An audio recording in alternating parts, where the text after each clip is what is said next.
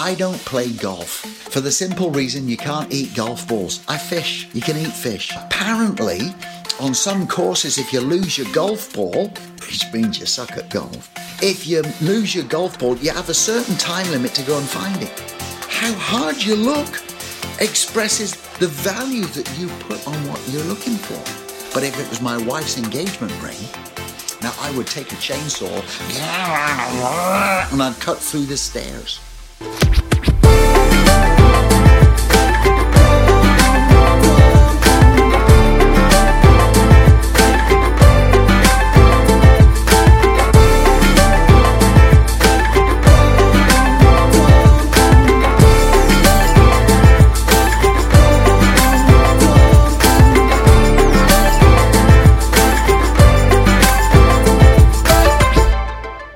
Jesus is telling stories in Luke chapter 15. And they're quite strange stories. Like we looked at one last week, story of the lost sheep. And here's another one. It's the lost chapter, Luke chapter 15, 3 stories about things that are lost. 2 short ones, 1 long one. This is the second of the short ones. Listen to this.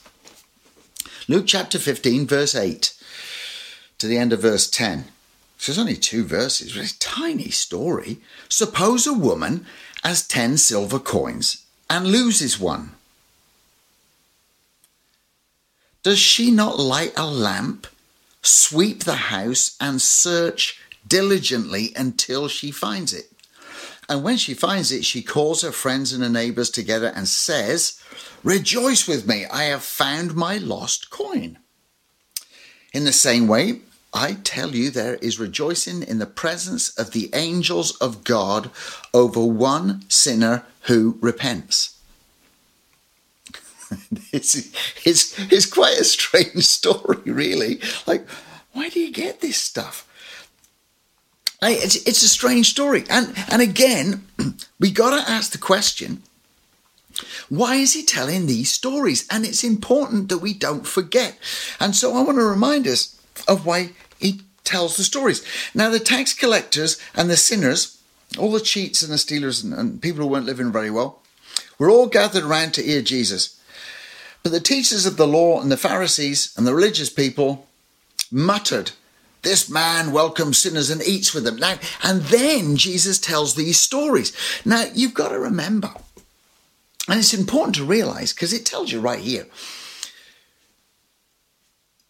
the religious people weren't annoyed that Jesus was teaching the cheats and the rip-off merchants and the disreputable people. They weren't annoyed that he was teaching them, because they did that all the time too. What they were annoyed about is that he welcomed them. Right? He welcomed all the people that most people would push away. And it's funny because, like, we have a hard time doing that, right? We walk around people, the people walk around on the streets. We don't find it easy to welcome sometimes the people, but Jesus seemed to welcome these people. And it's annoyed the religious law keepers. And when Jesus was teaching them and hanging out with them, his welcoming included eating with them. Now, this is important for us because we don't get this. In our cultures, we'll eat with anybody. But in their culture, to eat with somebody meant that you actually identified with them and that there was some sort of common ground between you. So when Jesus sat down and he ate with these people, he was deliberately identifying with them and saying, look, there's common ground between us. Now just think about who this is. This is Jesus. This is the supreme intellect of the whole universe. This is the person that Genesis talks about, who was there at the foundation of the world when it was being created. And yet he is sitting down with cheats and disreputable people saying, look, there's common ground between us. That's a blow your mind moment for me. And it's an incredibly encouraging moment too. Because when I approach God, when I'm trying to pray or when I'm trying to read my Bible or I'm trying to worship, Like sometimes it just feels like God's way out there. But like here we have this picture of how God would act if he was on the earth. Because that's exactly who Jesus is, God on the earth. And he's saying, look, I might be God, but I'm approachable. And more than that, I welcome you. And it ticks off the religious people. I sort of like that a little bit, actually. And Jesus doesn't care. He's actually sitting down there and he's talking to them and identifying with them. And as he's teaching them and as he's telling these stories, he's not focusing on laws and regulations or national identity. He's not talking about who you're related to or what your national lineage is. He's not asking you which rules you've kept or which regulations you've observed. He's talking about heart issues. Heart issues. And that's what these stories are about. Heart issues. Now, we're going to come back to that a little bit later on because one of these stories is an odd one out. So these stories about heart issues. And this one, the first one, deals with the heart of the lost sheep, right? Wanted to be found, lost in its own truth, all that stuff. But even in that first story, it's not the sheep that does the heavy lifting, right? It's the shepherd. The shepherd comes along and rescues the sheep and carries it home. So the shepherd does the heavy lifting. Now this story, this deals with the motive of the searcher. All right, now we've just read this really, really quite quickly, but this one deals with the motive of the searcher. Now, as we look at this, you'll understand why I say that so strongly, because it really does. It deals with the searcher, this, which is a wonderful thing for me. I think it's incredible. So let's look at what the searcher does. All right, suppose a woman has 10 silver coins and loses one. You ever lost something? Like like you lose something and you misplace it. You can't find it. You go to the place where it normally is and it's not there. So you're totally lost. It's the place you always put it. And it bothers you. It bothers me when I go to look for something, I can't find it and it's not there. And then I don't know where on earth it may be because that's the place it's supposed to be. And I search and search and search and I'm disquieted inside. You know that feeling, just disquieted. Then when I find it, even if it's not incredibly valuable, but I've just lost it, it's like peace returns right inside, no matter what the value of the thing. Now this is what happens. If she loses one of the coins, does she not light a lamp, sweep the house, and search carefully or diligently until she finds it? Now, this is that description. She lights a lamp. We go and flick a light switch on to get a bit of... She goes, lights a taper or lights something, puts it on fire. She goes to an oil lamp and she turns up the wick and then she trims the wick if it's dirty and then she lights it and she carries that lamp around. It's not like switching on a light. This is a process just to bring light to the search. Now think about that. When God is searching, he brings light to the process. And it's not just a quick process. Often it takes a while. And the preparation of the light that shines to help with the search takes time. And this woman takes time to search. She lights a lamp and then sweeps the house. I don't know the last time that I swept the house when I was looking for my car keys. I don't know the last time I swept the house when I was looking for my wallet. I don't know the last time I swept the house when I was looking for something that I'd put down that I couldn't find, like an SD card or something like that. I can't remember sweeping the house. But this is a thorough, detailed search. And then it says this, she searches until she finds it. This is a non-ending search. This is an ongoing search. It's not like there's a time that I'll look for a few minutes. Like, it's not like if you're playing golf. I don't play golf for the simple reason you can't eat golf balls. I fish. You can eat fish. But if you apparently, on some courses, if you lose your golf ball, which means you suck at golf, if you lose your golf ball, you have a certain time limit to go and find it. And then you have to keep going. Otherwise, there's a massive, great lineup of people who wanted to play. So it's not like a search for a golf ball. This is not a time limit search. This is a search that's only going to end when she finds what she's looking for. And so it's a diligent search. There's preparation. And she's going to stop only when she finds what she's looking for. Now, men and women have many great differences. In our house, some of those differences between men and women are exemplified by how we search for things. Sometimes those differences aren't just men and women. Sometimes they're age differences, like with your kids. When they're upstairs and they can't find something that they want to wear, and they shout down and says, "Mom, I can't find my," fill in the blank.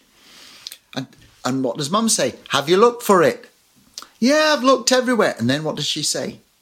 "If I come up there and I find it." And what does that make the kid do? Generally, it makes them look more. They look harder. But there's no need to say that in this story, because this is a diligent search. She's searching and searching and searching. And the search is only going to end when she finds what she's looking for. Now, there's a couple of wonderful things about the diligence of this search, because it says a few things and it implies a few things. I dropped a guitar pick, like a little plastic, it's a nylon plectrum guitar pick. I dropped it as I was walking up the stairs to my apartment, and it fell through the wooden stairs, and it fell, and it's newish, and it's white, and it's dark, so I can see it.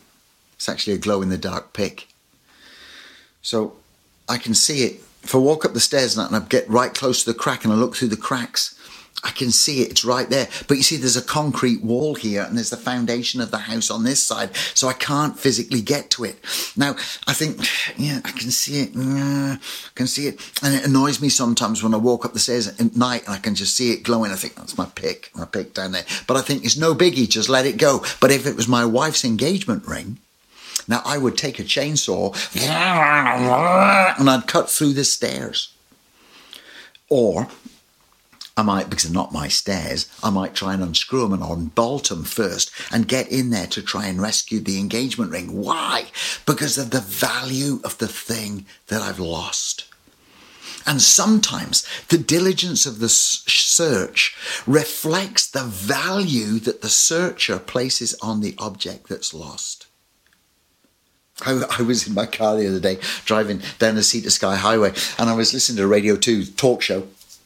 And they were interviewing a guy, and it was when Bitcoin had just gone crazy a few weeks back, and the prices were through the roof. And this guy had $300 million, not $300, 300 million. That's a lot of zeros, all right? And $300 million worth of Bitcoin. The problem was that he'd misplaced his password to access his account. Now, he knew that he'd written it down, because it was a bunch of symbols and series of numbers and letters and all those things that his generated passwords are. So he knew he'd written it down, and he'd put it somewhere in his house, and he couldn't find it. I'm thinking, for $300 million, I'm taking that house to pieces with a pair of tweezers. Like $300 million. How hard have you looked? You know what I mean? Because how hard you look expresses the value that you put on what you're looking for. Right? I wouldn't be able to sleep. This woman in this story searches. And she obviously searches when it's dark too, because she's lighting a lamp. She searches until she finds what she's looking for. There's no It'll turn up. There's no, it's okay, it's not really worth very much. To her, it's worth the search. Now remember, these stories are not literal. You don't take them literal. And it's important to remember that in this one. Because the searcher here is an absent-minded lady who misplaces a coin. Now, if you want to take this literally, that means that God is an absent-minded female. Now, there's nothing wrong with being female. There's nothing wrong with being absent-minded. But there is something wrong with being absent-minded if you're the Lord of the cosmos. Because misplacing a coin is one thing. Misplacing a comet, not such a good thing. You don't misplace comets when they're hurtling through the universe at thousands and thousands of miles an hour that are big enough to wipe out whole planets. You don't misplace them. So God is not an absent-minded person who loses coins. And God isn't gendered. He's genderless. He's bigger than male. He's bigger than female. He's the God of the universe. In fact, it takes male and female to express what he is. So he's not man, he's not woman. We express him as in a male term because that's culturally how they did it. It's culturally how we do it too. And she searches diligently. Now, like I said before, one of these three things,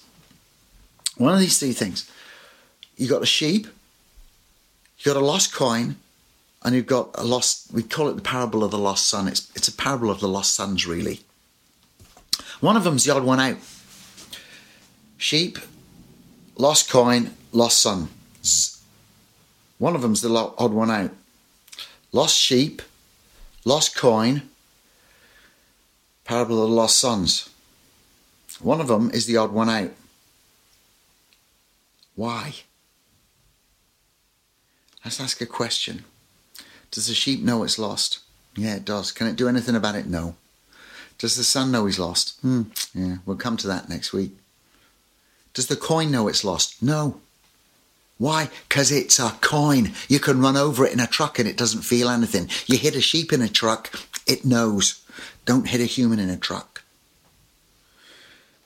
If you run over a coin in a truck, it's still a coin. It might be scratched a bit, but it doesn't know any different. In fact, the coin doesn't even know it's lost, but it doesn't even know it's found. And then you think, well, why tell a story about it then? How does it make any sense to tell a story about lostness with an inanimate object? Surely the object has to know that it's lost. Surely it has to know that it's found. I had a friend called Steve. Years ago, he drove a Mercedes. He was the only person I knew who owned a Mercedes. Drove a Mercedes. He was a businessman, and he sold massive insurance policies, life insurance policies, and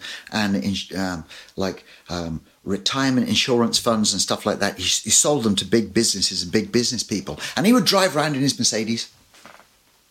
I don't know how you drive in a Mercedes. I've never driven one. I'm driving around his Mercedes, and he'd be looking. And if he saw a really posh car and a fancy car coming out of a restaurant or coming out of an office building, he would follow it. And the person who was driving that car became his target. Now, not in a creepy way or a sinister way, but he would follow the car and see where it goes, and he would see what business it would pull up outside, and he would see what if they parked in a director's car park or a CEO's car parking space, and then he would find out who owned the car, and then he would research the company, and the person would become their target. They were the target of his search, and they didn't even know it. You know, I was the target of God's search. I didn't even know it. You can be the target of God's search today and not even know it. Not even know you're lost. And he searches for us. Now, like I said right at the beginning, Jesus is talking about a heart issue. And the heart issue here is the heart of the searcher.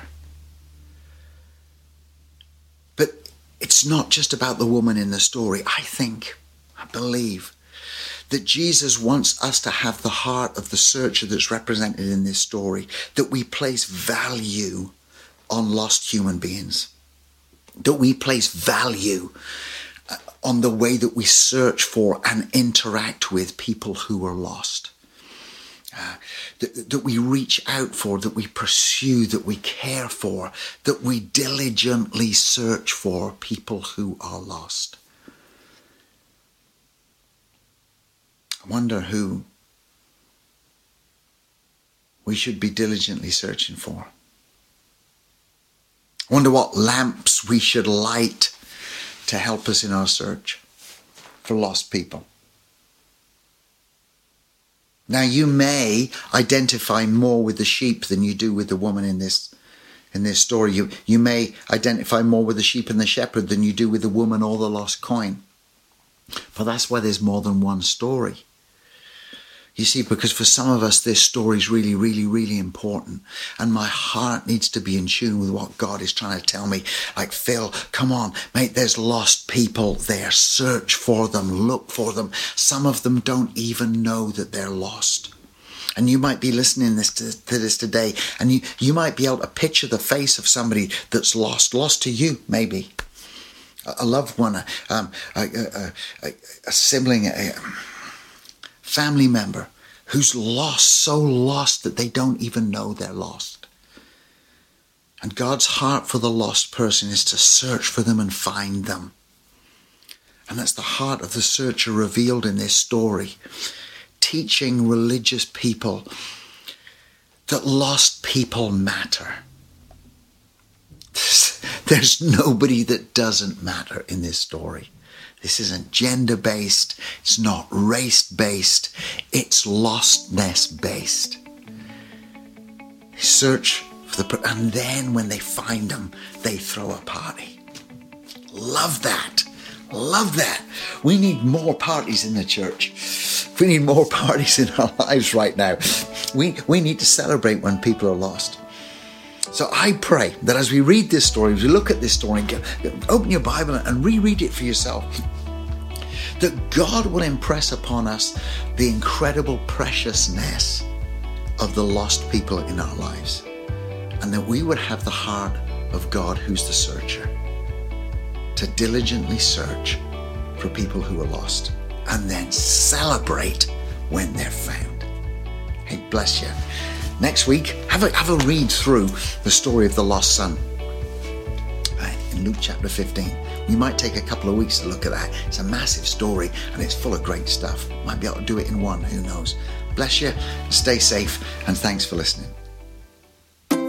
Well, moms, today is your day. It's a day to say thank you for loving us, caring for us, and guiding us. It's a day to recognize all you do and all you are to us.